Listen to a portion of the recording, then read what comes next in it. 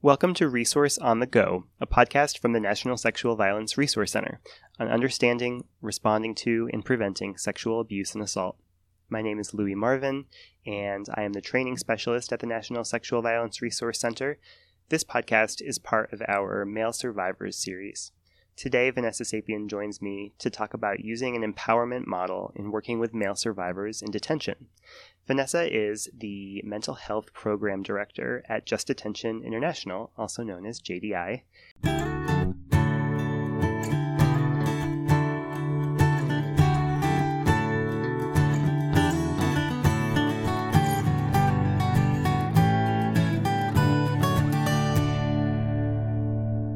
Vanessa, thanks for being on the podcast. Thank you so much for having me. Could you introduce yourself and a little bit about your work with JDI? Yeah, absolutely. So, as you said, I am JDI's Mental Health Program Director, and I've been working there for going on 4 years now. But prior to joining JDI, I spent 15 years working in the rape crisis DV movement. And so I had worked with rape crisis centers for about 15 years. And I started out first as an advocate. So doing all the things that advocates do in terms of hospital accompaniments to law enforcement, and then transitioned to then working for the Rape Crisis Center as a clinician once I finished my graduate studies. And then what led me to JDI was actually, like I said, I had done this for about 10 to 15 years and really was kind of feeling like, what else is there to know? I've done this for a long time. I've been serving survivors for 15 years. And what was interesting was when I graduated from grad school, I was thinking about what I wanted to do and what population I wanted to work with. And oddly enough, DV and SA were kind of not really on my radar because I had been doing it for so long already. But then I got a call from my former supervisor who said, I know you just graduated and I know that you're kind of thinking through your options, and intuitively she said, this may not be something that you want to do, but hear me out first. And she mentioned PREA. And so that was the first time I had ever actually heard of the Prison Rape Elimination Act. And she went on to just explain, kind of in more detail what it was and how long it had been around. And that was the part that really kind of hit me in the gut, that it had been around the entire time I had been an advocate. Here I was 15 years later hearing about it for the very first time. And so then that kind of set me on this trajectory of realizing that if I, as this sort of seasoned advocate, am hearing about PREA and what it means to serve incarcerated survivors for the first time, that I probably am not alone. And so then that's what kind of led me to my work at JDI to then focus specifically and exclusively on supporting incarcerated survivors. And so as a mental health professional, I have worked with individual survivors in detention, as well as in various types of group capacities, facilitating art workshops or, sort of community engagement events through our wellness series, to then supporting PREA peer educators on the inside who are actually delivering PREA education to their peers. And so, it's been able to really support people in kind of a variety of different ways. And indirectly, sort of in a remote capacity, I also help provide supervision and oversight for our support line for incarcerated survivors out of state that JDI runs and oversees. So it's a lot of really great work, and I absolutely love doing it. That's great. Yes. Thank you for sharing about your background and JDI's work. I know JDI does just really great stuff, and I've certainly looked to JDI's resources in providing technical assistance in my own work. And what I love about the conversation that we are having today is that you were so excited about talking about an empowerment model, and I think that is a word that when I hear empowerment, I feel like, yeah, that's a great word. Let's do empowerment. But it also strikes me as just really at odds with a detention setting, perhaps. So I think that's really great that you have some kind of key elements to review with our listeners about an empowerment model, and hopefully they can take a lot of what you're sharing and put it into place to reach male survivors in detention in their own communities. So I know that you really wanted to talk about healing from trauma and the different elements of it that that need to be in place in order for there to be this empowerment model to reach male survivors in a detention setting. So what are some of those elements, Vanessa? Yeah, so this is a really important topic to me, probably one of the most important things that I could be talking about. And I think when it comes to empowerment and sort of the different empowerment models that are out there, this is one that was introduced to me about 10 years ago. And it really just sort of rang true with me and resonated with me. And so I think that whenever we are in process of sort of developing a new direct service program, or even in our pre-existing work, the work that we're doing now, this is sort of how I measure everything and making sure that these components exist in everything that we do. And I think if any of these components are missing, then we need to kind of reassess and take a look and making sure that we are delivering something as effectively and inclusively as possible. And so it all starts with, first and foremost, is it self-directed? And so what that means are all actions driven by the stated needs of survivors and not what they think they need.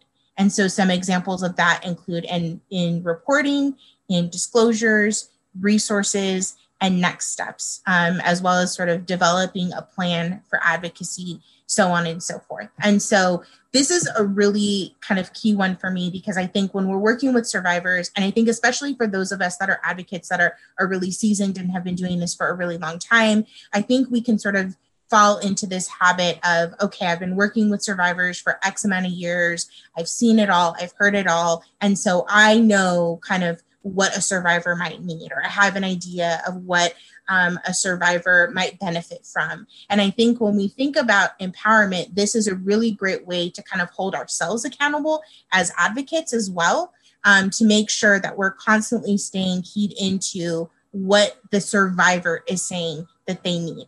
And I think this is especially important when we're working on the inside and we're working in a detention setting, because we're talking about a community and an environment that we tend to know very, very little about. And even for myself, somebody who does spend a lot of time inside of facilities and in detention centers, even myself having the humility of knowing that even though I've spent time in a facility before, that doesn't mean that I understand at all what the culture and the community of another facility is like in a different state, or even in the same state, So always really making sure that we're paying attention to the stated needs of the survivor and not what we think they need. I think that's really, really important in detention. And so the second one is around hope.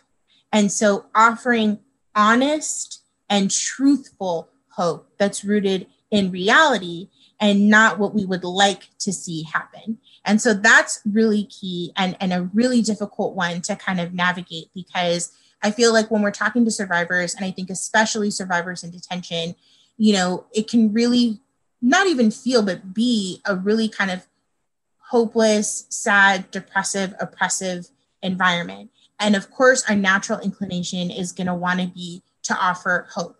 But we want to make sure that we're not offering false hope, and that we're offering hope that's rooted in the facts that are presented to us. And so an example of that could be something around saying, if you go and you talk to this officer, or if you go and talk to mental health, I think you'll feel a lot better. Go to mental health, go and speak to them, set up an appointment, and making all of those referrals that we're trained to make, right? Is like, of course, I'm going to want to send this person to mental health. Of course, I'm going to want to send this person to speak to a counselor. But that looks really different in detention. So when we're talking about mental health on the inside, what we could be referring somebody to is a 15-minute assessment appointment, and that's it. Because mental health services on the inside look very different than they do on the outside. So as much as we are wanting to be hopeful and helpful, we also want to be very realistic in our referrals and the way that we're offering support to folks on the inside. And so where an adjustment could be made could be in saying something like, look, I think that you can go and talk to a mental health professional, and you know just as well as I do that when you go and see them, these might be some of the questions that you're going to be asked. They may not be directly related to what it is that you want to go in there and talk to this person about, but what are some ways that we can communicate our needs to that person, given the limited amount of time that we have? So talking them through and kind of coaching them through what to expect is kind of a way to sort of pivot, right? And be hopeful. But sometimes that means having to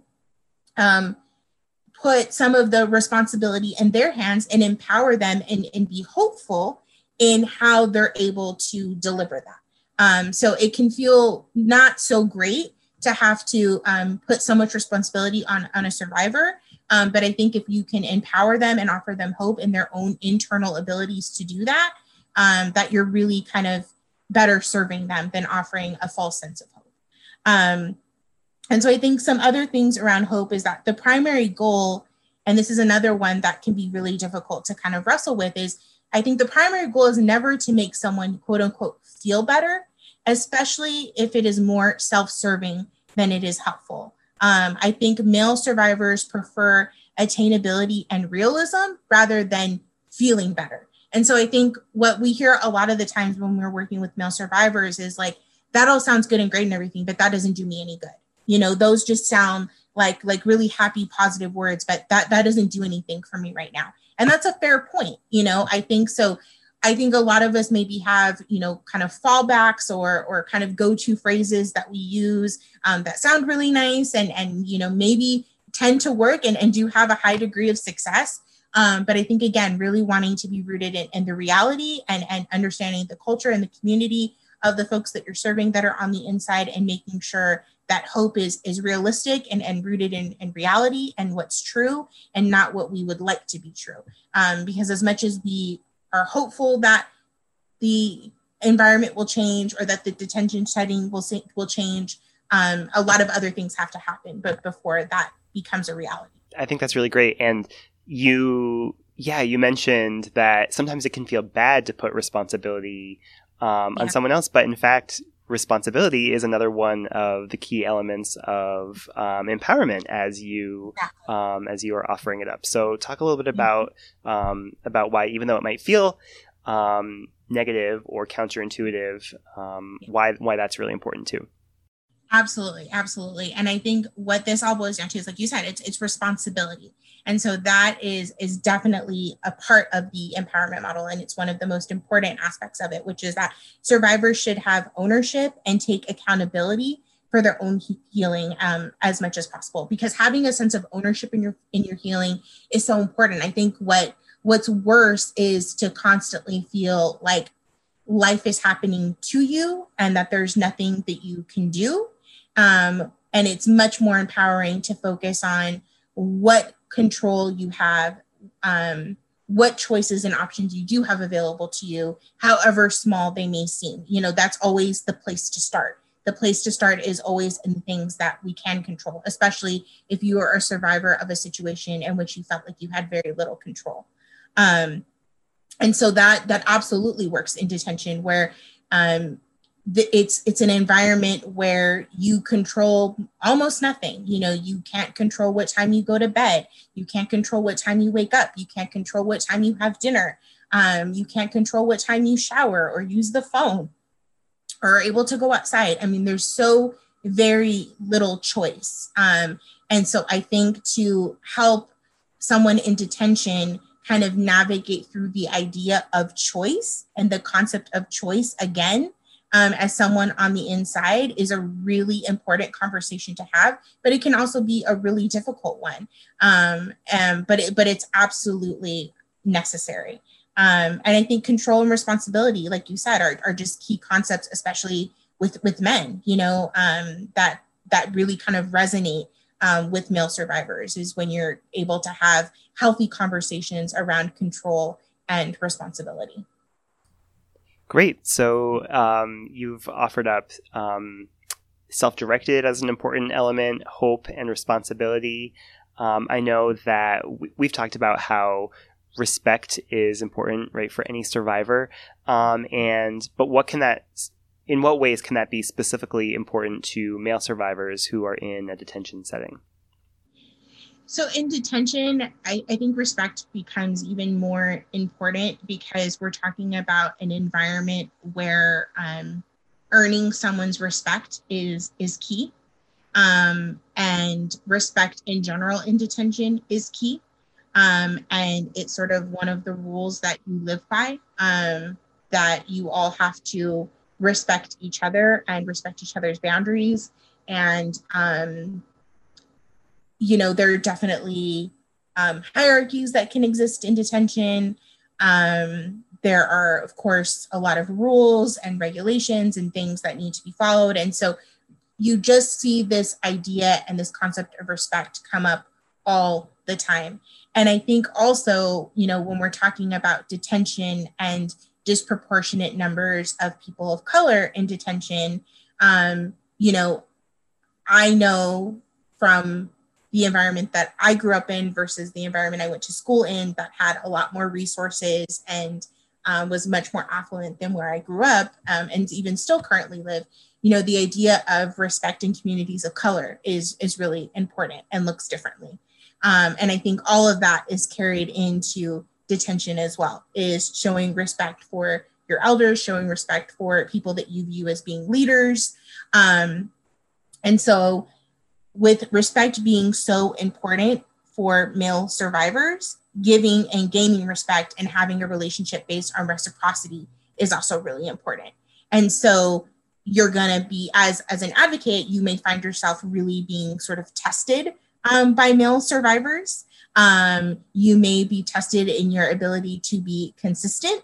You may be tested in your ability to not make false promises, because I think that's the other thing that goes back to that idea of hope, right? Is that sometimes we may find ourselves unintentionally making promises we didn't intend to make. And sometimes even phrasing things in a way that to someone on the inside may sound like a promise when that's not what you intended.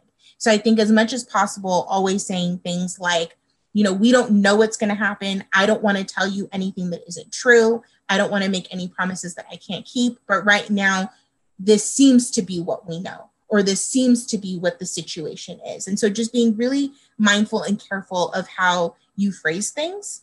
And so I think respecting a survivor's choices as well as their decisions, because I think when you work with folks on the inside, and I think especially with male survivors,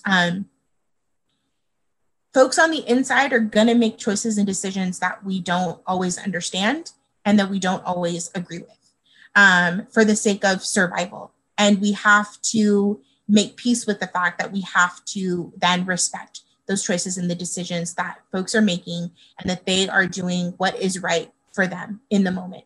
And that is really, really key. And that we're not creating situations where we're going to be in conflict with that. Because I think the second a survivor senses that you're creating a conflict with those choices and those decisions, you're then sort of breaking off those lines of communication and shutting them out. So really just wanting to be open and non-judgmental, and that meeting people where they're at, like we do with any survivor, in the community or on the inside. We always want to meet folks where they're at.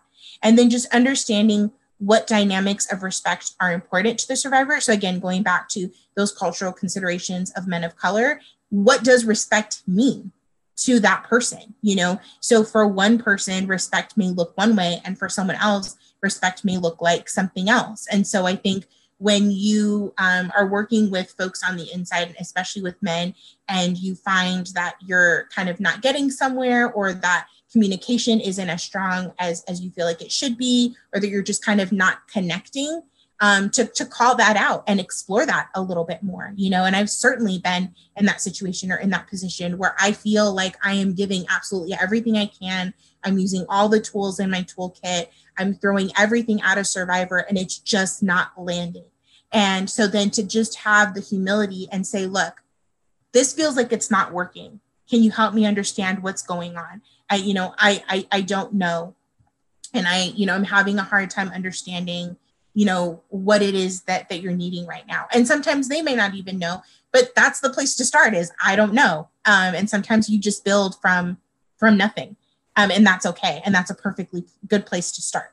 And so I think the more that you can have humility and admit when you don't know something is really, really important. Because I think, again, when you're talking to somebody on the inside, they're not expecting you to know, they're not expecting you to understand. And so the more that you can just admit to that and not pretend and not feel like you have to overcompensate, the better it'll be for everyone. So yeah, I think that respect is huge for many, many reasons. Thanks, Vanessa. I know that there is this aspect of peer support that's really important when we're talking about an empowerment model. So what does peer support look like for male survivors who are incarcerated? Yeah, so I think with men, what we see a lot is that men typically will follow suit with what others are doing around them. So again, just sort of looking for, like, being really observant of the modeling that's going on around them. And so, you know, who are the men in this facility that are surviving and thriving, and what to do to be like that and behave like that. And so again, it's not to say that women don't do that as well, but I think we just see that present more in men's facilities, of just sort of mimicking behaviors, and maybe even performing masculinity at times, and what that looks like in that particular facility or means to them. And so the greatest network of support a survivor has is peer support. And so I think what we've seen and what we've, you know, kind of strive to create is this idea of sort of like this mentorship mentality.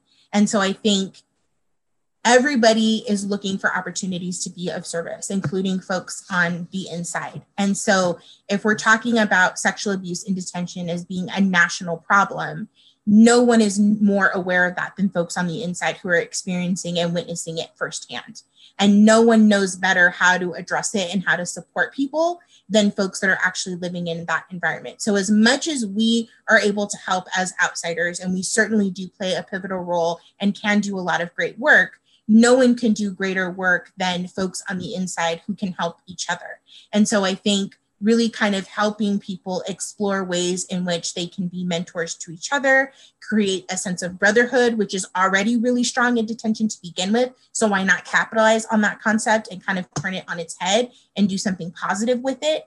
And also just the sense of loyalty, which is also really strong in prison, right? Like, so we see a lot of men who can be almost kind of loyal to a fault, but if we can start to plant seeds of how to use those norms and create something positive out of it, I think all the better. And we've seen a lot of success with that, where folks will call in to our hotline, or will, you know, be speaking to folks on the inside who say, hey, you know, I've experienced this, but I also know 15 other guys who've experienced it too. And no one wants to come forward. No one wants to talk about it. You know, so not only do I need help for myself, but then how do I help my guys? You know, how do I help the fellas also who are just not willing to come forward and talk about it? Like, what could I do? Because they're my brothers, they're my family, you know, and I care about them. And so to be ready to then kind of help and support that survivor in helping their community at large. And then we see over time that, you know, those guys that he helped call our hotline, or those guys that he spoke to then want to participate in programs. And that's how you create kind of greater ripples of change that are much more sustainable, and then are helpful to us as advocates who want to go in and do other types of work. You know, those are the guys that are the people that you want to kind of stay connected to, and eventually those are going to be your program participants. Yeah, I love the way that you are saying that, like observing the value of loyalty through a lens of how that can be empowering for a survivor and the community of survivors around him in this case. So I really appreciate that. And it strikes me that what you're doing when you're articulating that is viewing loyalty in a strengths-based way, which is another characteristic of an empowerment model program. So talk more about, you know, you just showed us an example of being strengths-based in how you were thinking about loyalty, but what is so important about a strengths-based approach to this model? Yeah, so I think when you're thinking about how to be I always struggle with saying that, and you said it well, strength-based. what resources and experiences does a person have that they can draw from? And so I think this becomes really important when we're talking about sort of self-care and coping skill strategies, is to make them as strength-based as possible. So I think, again, as advocates, I'm sure all of us out there have sort of tools that we draw from and kind of have go-to strategies that we impart on survivors. And what we've noticed a lot of the time is that a lot of our self-care strategies and coping skills that we're offering up to survivors in the free world, meaning folks that are not on the inside, don't necessarily work for folks in detention. So a really good example of that is taking a therapeutic walk. You may not be able to do that in detention. Finding a quiet place to reflect or do whatever. You may not be able to do that in detention. Taking the time to eat foods that you enjoy. You may not be able to do that in detention. So a lot of sort of these basic strategies that we have are not available in detention. I mean, we're talking just very, very basic things. And so I think this is where we have to be collaborative in the way that we think about self-care and coping, and that it really does have to be a collaborative effort with the advocate as well as the survivor kind of coming up with things together. And so one kind of unique example around that is just something that is seemingly so simple as journaling. That's something that I encourage people to do all the time. But then you have to take that extra step of talking through, okay, is journaling safe for you? Is there someone in your cell who is going to make you feel bad about that, or is going to give you a hard time if they see you journaling? Is there a safe place for you to keep your journal? Should you get rid of the pages as soon as you write in them? Are these things that you should tear up and then throw in the trash can because someone might come and search your room and find it? And are you going to be okay with someone reading it? So again, it's sort of taking things to the next level. And I think anytime you're prepared to offer up a self-care strategy or a coping skill, to really think through, does this actually work for the survivor? Because again, something that seemingly is typically very safe as journaling now has all these other layers to it and all these other considerations that we don't typically have to make with folks that are not on the inside. So that's what we mean by strength-based, as just sort of a simple example. And I think even sometimes as simple as just not knowing, I think sometimes even just like exploring when we're talking about internal resources and wanting to get sort of feelings focused with things. I think a lot of survivors on the inside have such a poor self-concept, feel really hopeless about their abilities to grow as a person and be the type of man or woman that they want to be. And I think in this case, the type of man that they want to be, and feeling really restricted by the environment they're in, to really explore that. But I think sometimes just starting with, what type of man do you not want to be? Even if that's all that you know, if all that you know is the type of man you don't want to be, then you actually know more about the type of man you want to be than you think you do. And I think for a lot of men that I speak to, and that JDI has interacted with, is they're coming from environments or situations where there wasn't a male in the home, or they didn't have a lot of positive role models around them, or that they were surrounded by males who, again, like we've talked about before, around like toxic masculinity, or men that are having to do things out of survival that maybe are what landed them in detention in the first place, So all these different things. And so then you come into detention and you're faced with those same circumstances of not really having anyone to turn to who is a positive model for you on what it means to be a man. And so I think that can be one of the questions to throw out there, is like, well, it sounds like what type of man you don't want to be. And that, I think the final thing with being strength-based is just this recognition of that folks have what they need to heal and to survive. And I think that's really key. I think especially on the inside, when we're talking about incarcerated survivors, we're talking about people who have sort of off the charts elevated survival instincts and skills that we just don't have. And so to really kind of focus in on that as a strength and explore with incarcerated male survivors what it means to survive and what skills they've developed over time, what strategies they've had to employ over time, and working from there. Great. Vanessa, you're giving us so many different elements. We're at, just to keep track, we're at self-directed. An empowerment program is self-directed. It offers hope.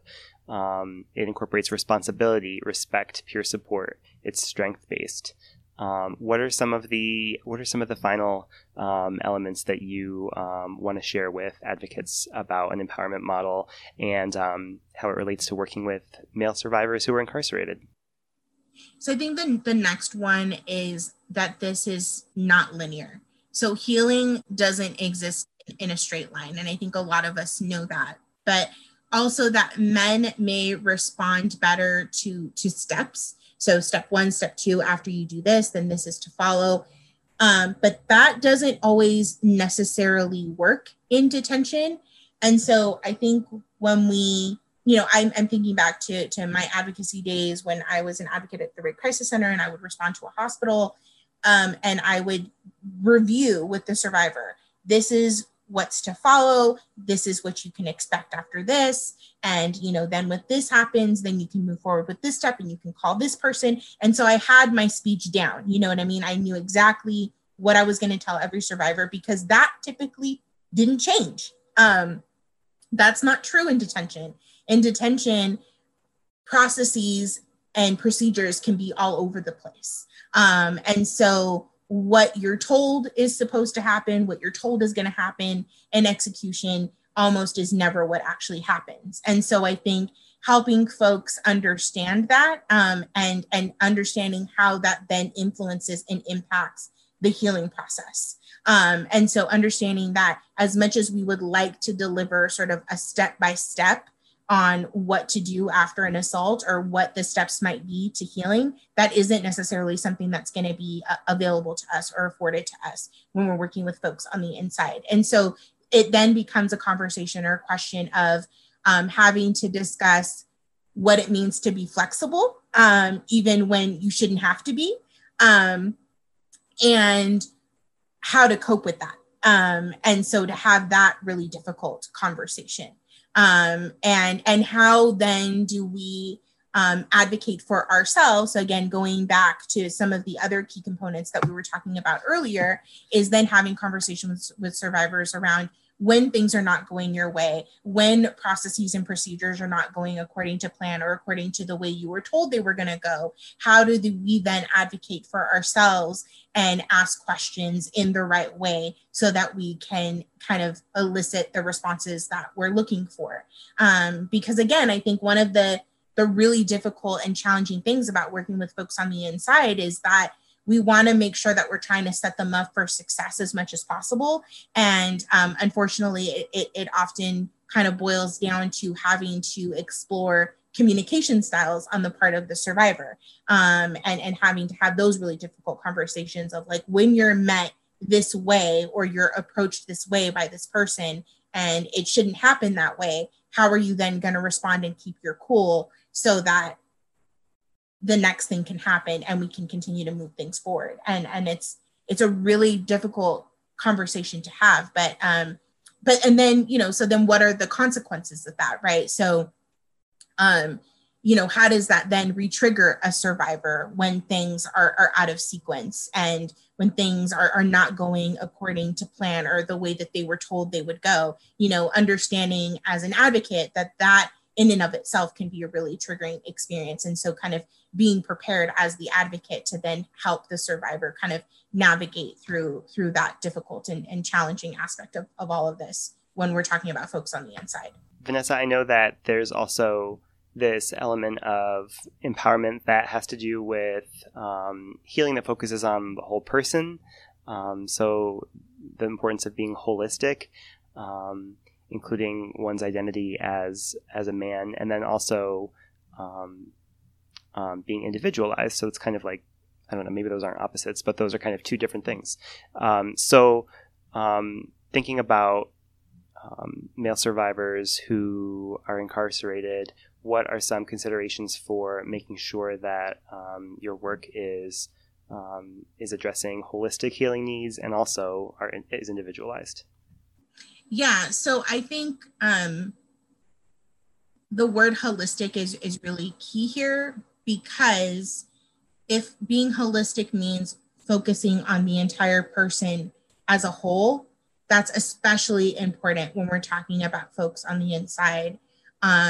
Because when you're in detention, you're typically only seen as an inmate, or as a prisoner, or whatever term they use in whatever state you're in. And if you notice, I think you and I, Louie, have done a really great job throughout this entire podcast of referring to folks on the inside as people.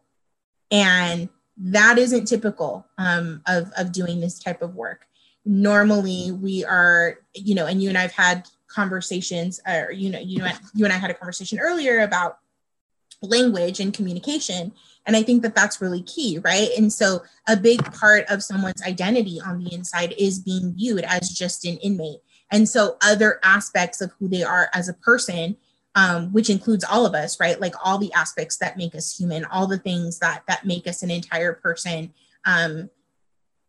don't really exist in detention and aren't being offered in that way in any other aspect or in any other regard. So I think in our work, understanding that the work is not the same and the work does not change, that we are not talking to an inmate, we are not talking to a prisoner, we are not talking to even the incarcerated, we're talking to a person who happens to be in detention, very much like I am a person who happens to have a disability. We are not defined by our circumstances. We're not defined by where we live. We're not defined by who we look, what we look like.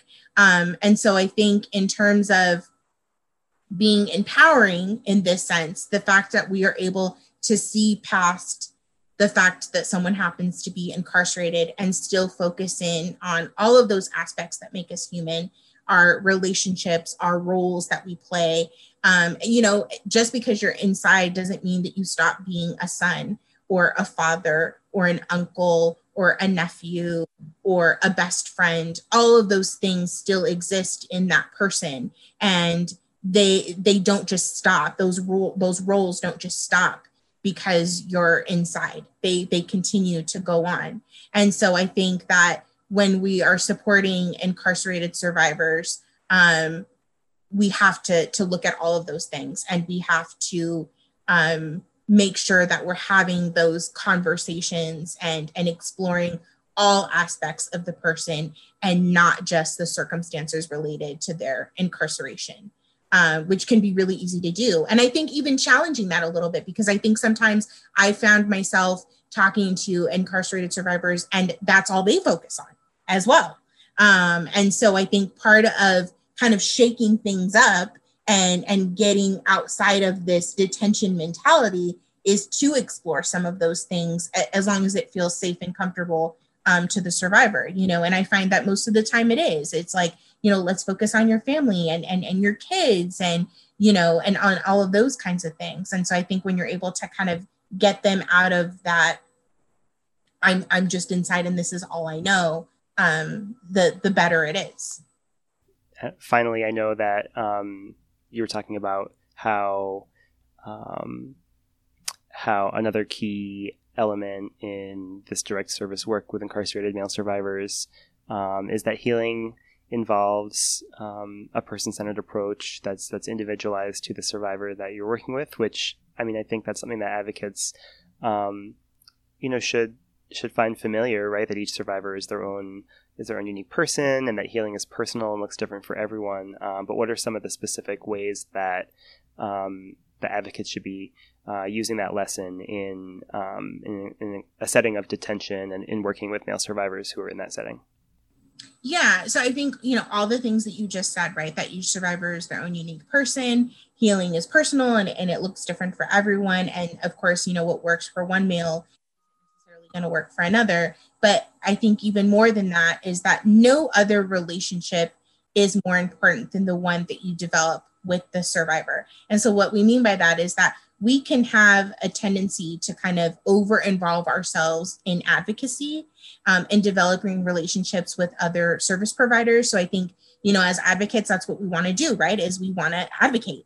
And so we want to develop relationships with service providers and people that could potentially help. But then what ends up happening is that we're indulging in aspects or details that may not be salient for the survivor. And so these actions can actually pull us away from focusing on the survivor. And that is, again, completely counter to what it is that we're there to do. And so I think that's a really important thing to keep in mind, is that when we're talking to folks on the inside, or we're seeking to support folks on the inside, there can be this increased sense of urgency that comes up where you're seeing kind of the sort of the immediacy or the immediate need for something to happen. It's like, oh my gosh, this person has nothing, and these, conditions are horrible. And I just, and so when you're kind of doing this flustered thing and you're kind of just spiraling to figure out what to do, I think to center ourselves and remember that it's not about us, and it's not about the things that we're freaking out about. It's not about the things that are making us uncomfortable. It's about staying connected to the survivor and what it is that they need. And that is one of the hardest things to do as an advocate, especially when you have a bleeding heart and you care so much. It's so easy to get caught up in all the things that are difficult about this environment and wanting to fix it all and make it all better. And at the end of the day, as much as that's great, and there's certainly a time and place for that, and there could be space for that in our work, that at the end of the day, the most important thing is staying connected to the survivor and making sure that you are not exhausting precious time that you could be spending developing and deepening your relationship with them on other things that may not be as important to them, but are clearly important to you, if that makes sense. And that's, it's a really difficult balance, I think, especially if you're not used to doing this work and you're sort of discovering what it means to be in detention for the first time. Yeah, I think what you described of trying to fix everything and you're, going with one's own feelings as an advocate about the detention setting is really putting yourself at the center of the experience. And that's really seems clear to me that is not empowerment. So, yeah. So, oh my gosh, Vanessa, you're offering up some great tips, some great considerations for advocates to incorporate into their work. Hopefully a lot of it sounds familiar to people. Maybe some of it sounds new, or maybe people have heard new ways that they can apply old lessons to a detention setting and working with male survivors there. But is there anything else that you wanted to say about empowerment, including, I know you mentioned at the very beginning that you and JDI sort of measure what you're doing against this model and say, are we living up to these characteristics and to this model?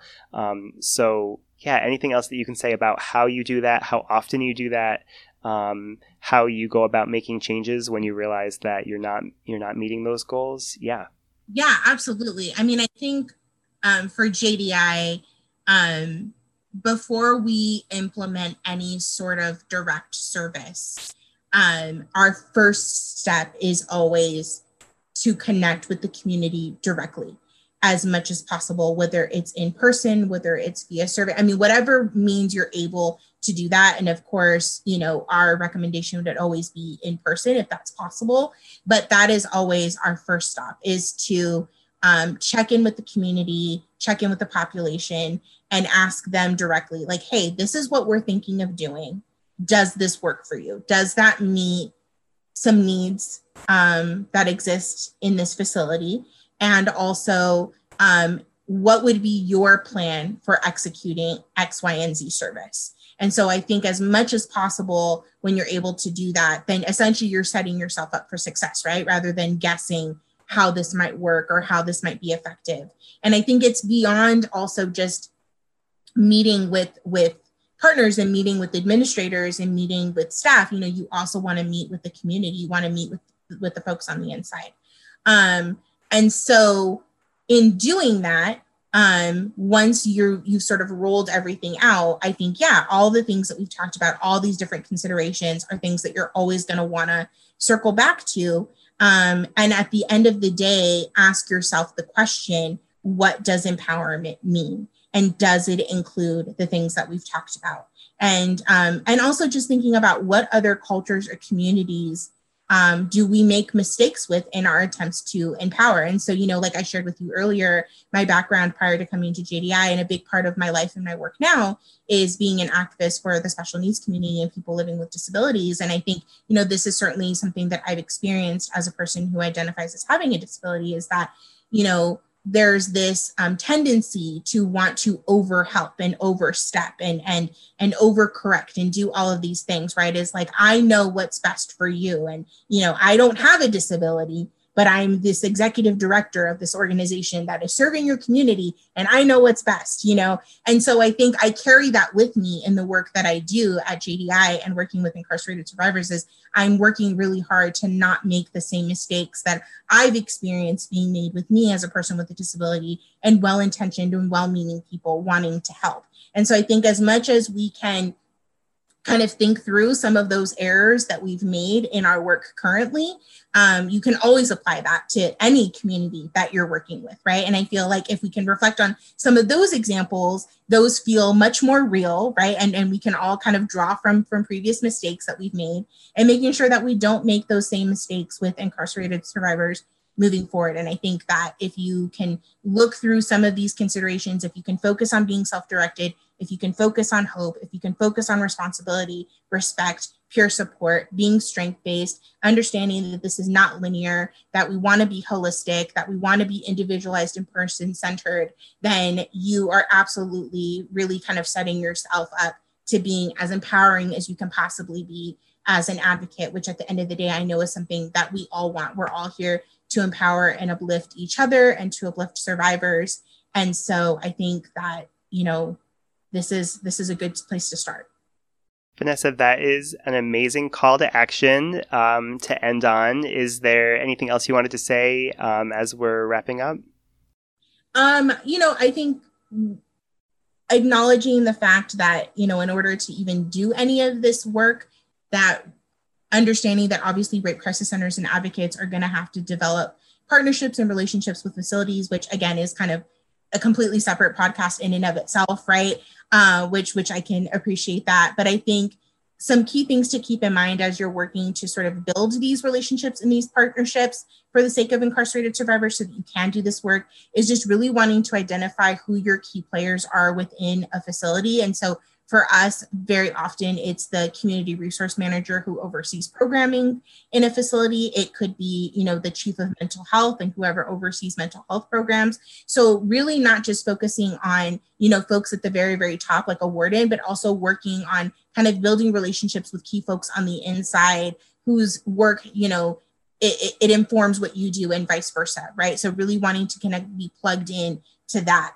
And then I think also just always keeping in mind that you are a leader of language when you are talking to incarcerated survivors, when you're on site, even when you're talking to your team. We've talked a lot about not using the word inmate, not using the word prisoner, and just avoiding labeling people as much as possible. And I think especially, within your agencies, really wanting to keep that in mind, that again, you're talking about a community of people, no different than any other community. And so how would you go about doing that sensitively and making sure that, that nothing changes in terms of when you're addressing folks who are on the inside. And I think as a rape crisis center, are your services inclusive? And by inclusive, we mean, are you prepared to offer services to incarcerated survivors? Do you have procedures in place? Do you have you kind of thought through what it might look like if you received a letter from someone on the inside and how you would respond? Have you trained your staff on what it means to, be a survivor on the inside? And, again, just to plug in JDI, that's certainly something that we can help with. And JDI, of course, has a plethora of resources on our website that we can support people with. And, I appreciate Louis kind of mentioning some of those resources at the top of this podcast. And then just really wanting to think through, once you know all of those things, really kind of thinking through what some of the barriers are. And so again, this is not just folks on the inside, but also in reentry. So, you could very well have survivors coming in who have been on the inside and are now on the outside. And what are the barriers that incarcerated survivors who are now getting ready to be released might experience and gaining access to your organization or your agency? Are you kind of plugged into the various sort of systems in place where folks can know who you are and know about you, and that could very well mean creating flyers and pamphlets and things that you can send to the inside so that folks know how to access you on the outside. Do they have access to your phone number? Do they have access to your address? And making sure that you're not placing the responsibility on them to find you, but that it's our responsibility to find them.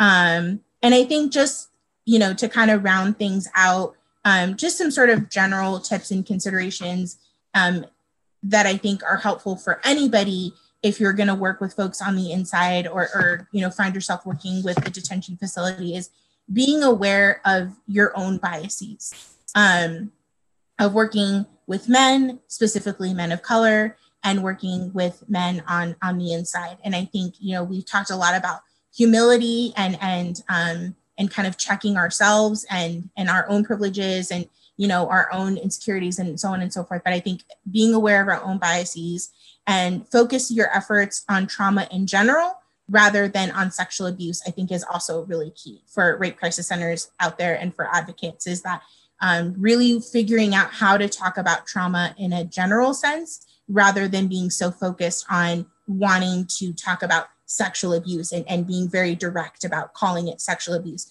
There is a time and a place to name it for someone, but I think initially, even for a while, we might want to consider how to have conversations about sexual abuse where we're not directly talking about sexual abuse. And so really kind of rising to that challenge. And I think that the last two things is, I think, remember that talking about trauma or showing emotion is not safe in detention, and that this sentiment carries over even when someone is released. So again, talking about reentry as well as when you're still on the inside, is that talking about rape and trauma and sexual assault and sexual abuse is not safe in detention. And so that for all of us is going to be one of our greatest barriers. And so we need to be prepared to be creative and sensitive to how we talk about it. And then just lastly, that male survivors are more concerned, tend to be more concerned about surviving in the present and not focusing on the past. And so really just kind of being solution focused and future focused in our work as much as possible, and understanding that we may not have the luxury of being able to look to the past and look at, how we got here.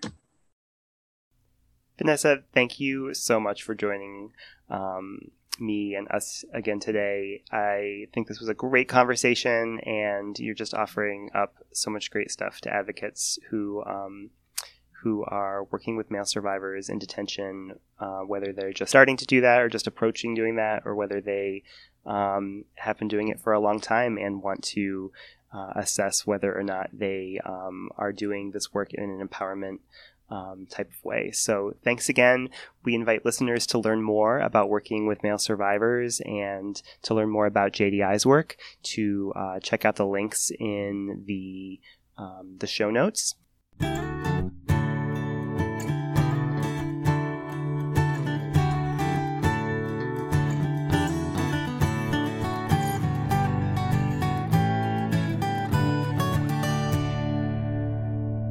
Thanks for listening to this episode of Resource on the Go.